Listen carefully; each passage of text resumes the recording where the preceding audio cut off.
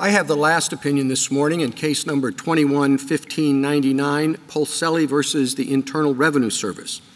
This is a very technical tax case, so I will just hit the main point.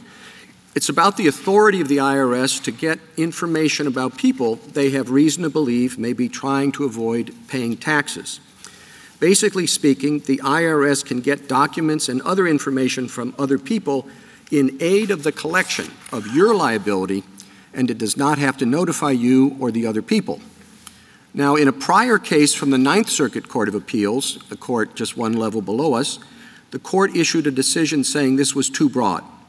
That court said we should read in aid of the collection to mean that the documents sought would produce actual assets of the taxpayer.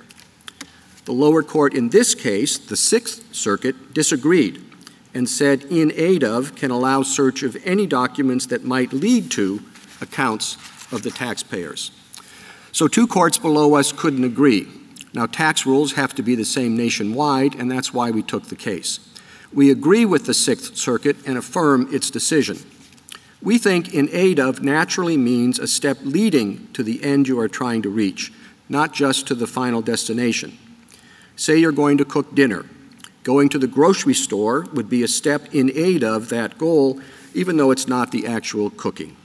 Now, so too here. When you're trying to find accounts of the taxpayer, it might help to search for documents from, say, a company he had dealings with. Even though it may be unlikely the taxpayer's own assets could be found there. The company documents may be an important step in a paper trail to the taxpayer's own accounts. The records of the company would be in aid of getting to the taxpayer's assets. Now, we recognize that there must be limits to this. So in the example I just gave, even if driving to the grocery store was in aid of cooking dinner, that doesn't mean that you bought your car in aid of cooking dinner. Now, by analogy, the IRS should generally not be able to search the documents of the car dealership. Even the government agrees that there must be some such limit. But where exactly the line should be drawn is not presented here, so we don't address that issue. So we affirm the Sixth Circuit. Its rule will apply nationwide. The opinion of the court is unanimous.